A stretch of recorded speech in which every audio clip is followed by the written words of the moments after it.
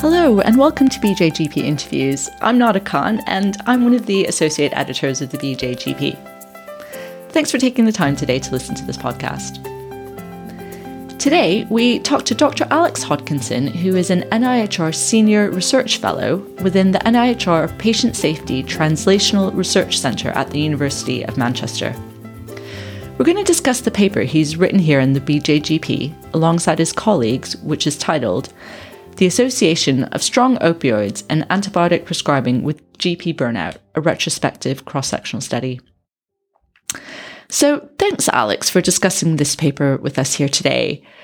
I suppose I wanted to start by framing it in the sense that opioid prescribing is a major health issue and has been highlighted a lot in the press, especially with the opioid crisis in the States. And this paper also tackles another area of prescribing importance, and that is antibiotic prescribing and increasing resistance. And then this paper takes another step and looks further at prescribing behaviours of GPs. Can you talk us through the main research question you wanted to answer in this study?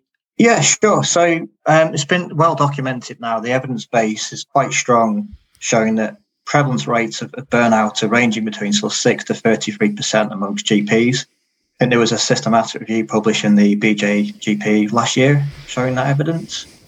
And there's also an increasing strong evidence base showing a strong internationally that the wellness physicians, including GPs, have been showing a large association with poor quality of care outcomes and including medication and prescribing errors. And so we've shown this actually in one of our reviews that was published last year in the BMJ, showed a twofold increase in the association of physician burnout with patient safety incidents. Although there's been a bit of a caveat with some of the reviews and the evidence from cross-sectional studies is that a lot of the outcome data, the patient safety incidents often tend to be self-reported, and the patient safety data is reported by doctors. So there's a potential bias there that could creep in terms of whether some GPs actually feel the safety and the culture is right to report certain patient safety incidents, or they might feel under pressure not to report certain incidents. So what we wanted to try and do is overcome that barrier with this study and try to look at linking occupational well-being factors, including burnout, with actual GP prescription data. So that's what we did. We were able to access the prescription data from the RCGP Research Surveillance Network, which is a large primary care database system in the UK. They collect roughly data from over 1,700 general practices, including over 4 million patients. I think that those data might be larger now. And we just had Nick Thomas here last week talking about the RSC and the different data, so it's great to see it in action in this paper. Yeah, so the data is very rich. It's very similar to kind of the same kind of primary care record data you get from CPRD, FIN in the UK as well. So using these data, we were able to link the survey data that we surveyed during the same time period, the 4-month cohort period, where we were asking, I think there was 7 questions in relation to occupational wellbeing questions. So the emotional exhaustion, depersonalization, these were both part of the burnout component, the MASHLAC burnout inventory.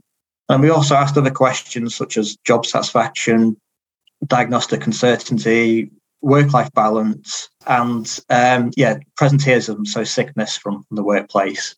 So with all of these occupational wellbeing factors, we're able to link these directly to the prescription data. And the way we did that was quite a novel, fancy approach, really, was that we had to calculate a practice weighted score. So based on these occupational wellbeing factors, emotional exhaustion, for instance, at the practice level, we may have had, say, 5 or 6 GPs that responded from that practice. We had to calculate an average weighted score, which enabled us to link it to the prescription data. The question really of what we wanted to investigate based on the interventions was, and we chose opioids and antibiotics as the interventions of focus. These are obviously both important high policy priority targets, not just in the UK, but internationally as well. So opioids have a lot of potential misuse, prolonged use in patients that have been prescribed opioids, which can lead to the over-dependence on their use. And obviously, we know the problem with antibiotics. We've got up to 20 to 23% of overprescribing of antibiotics. Both of these interventions are really key. And what we really wanted to do with this paper was look at the association of potentially hazardous prescribing, so overprescribing of both strong opioids and antibiotics, with these occupational well-being factors to see how they could impact on the overprescribing element. So that was the key aims of the paper, really, what we're hoping to achieve. Yeah, so this was a cross-sectional study of 67 practices from the Research and Surveillance Centre data, and included data from over 40,000 patients. Let's just come on to some of the main findings. So you've talked about the different medications and what you're looking at. What were the findings relating to strong opioid prescribing and the different measures of burnout and working hours as well? Yeah, so in terms of the occupational well-being factors, we found that there was a 1.2 risk increase in emotional exhaustion amongst GPs being associated with higher opioid prescribing. And we also found that there was an increase in GPs feeling detached from the workplace, so depersonalization, with an increase in 1.1 increased risk of opioid prescribing, higher opioid prescribing, and lower job satisfaction amongst the GPs was 1.3 times higher in higher opioid prescribing. And intention to leave the workplace within 5 years, which was the outcome for retention, we found that it was a 1.3 increased risk of higher opioid prescribing in GPs with higher intention to leave factors. Okay, and then coming on to the antibiotic prescribing data, what were the findings here about prescribing and the different burnout measures? Yeah, so we did find quite similar findings. There was an increased risk of emotional exhaustion, again, 1.2, similar to exactly the same as the opioid prescribing rates. And we also found that there was a 1.2 risk of GPs feeling detached in the workplace of higher antibiotic prescribing. And lower job satisfaction amongst general practitioners had a 1.1 increased risk of higher antibiotic prescribing, and intention to leave was associated with a 1.4 increased risk of higher antibiotic prescribing. And I think in both of those medication groups, you also looked at working hours as well and found some interesting results relating to longer working hours and prescribing behaviours. Yeah, that's correct. So we were able to get the practice level FDE, which is similar to kind of the QOF, I think they call it, is a quarterly kind of measure.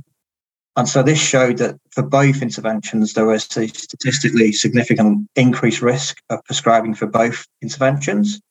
And we also looked at region comparison of comparing north compared to south and deprivation of the practice. And we found that both more deprived practices in the north of England were more likely to prescribe more antibiotics and opioids compared to the south of England.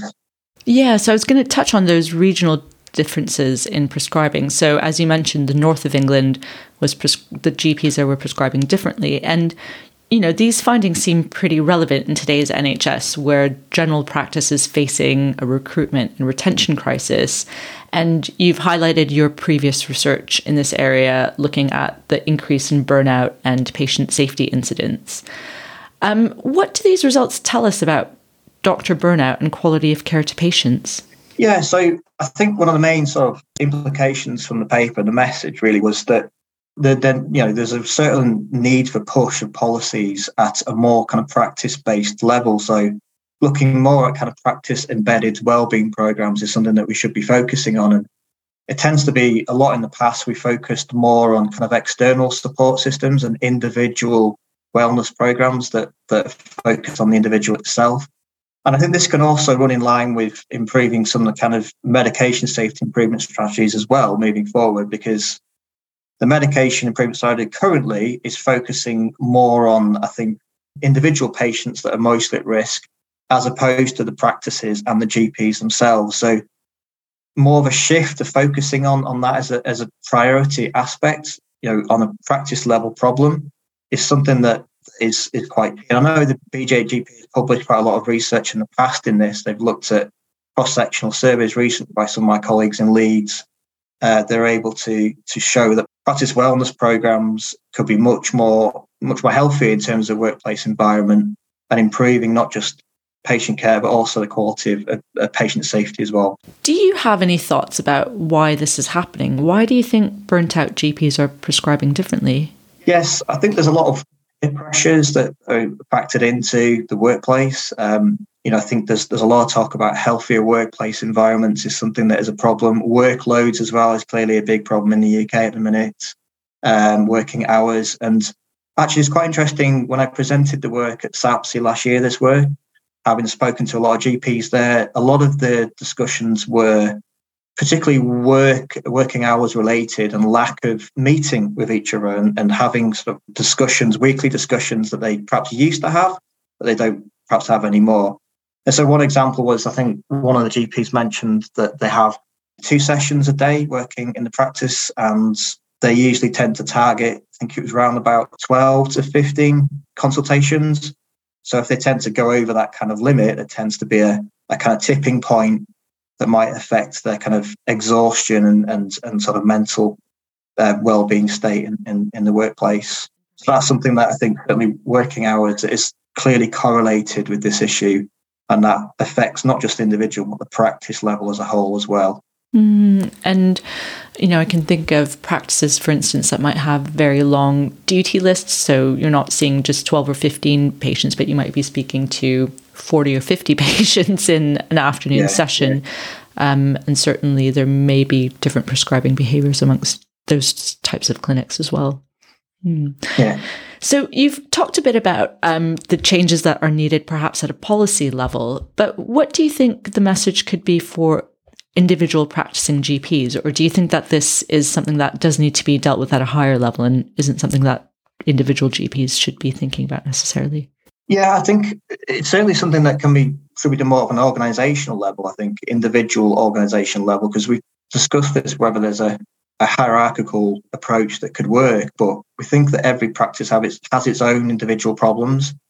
And so perhaps understanding more about what those individual problems are and needs, that's something that developing these wellness programs for that practice is perhaps more effective in that kind of environment rather than sort of a more kind of structural level, I think. Yeah, and it's interesting that the next iteration of QOF will include something about practice well-being as well. So it'll be interesting to see if that has any meaningful impact on GP well-being and burnout as well. Yeah. Yeah. It's just a really interesting study bringing together different aspects of what's happening in general practice in terms of looking at workforce issues, patient safety, and prescribing. So it's been really great to hear more about this study today.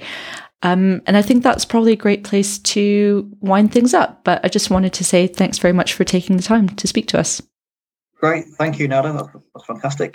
And thank you all very much for your time here and for listening to this podcast. The original research article is published on bjgp.org, and the show notes and podcast audio are at bjgplife.com. This research that we've discussed here with Alex is suggesting that increasing pressures on GPs is having an effect on prescribing behaviour. And as Alex mentioned, previous research that his team has done has also highlighted the impact on patient safety. So it's given me a lot of food for thought around this area. Great to hear more about this. So thanks again, Alex, and thank you for listening. Bye.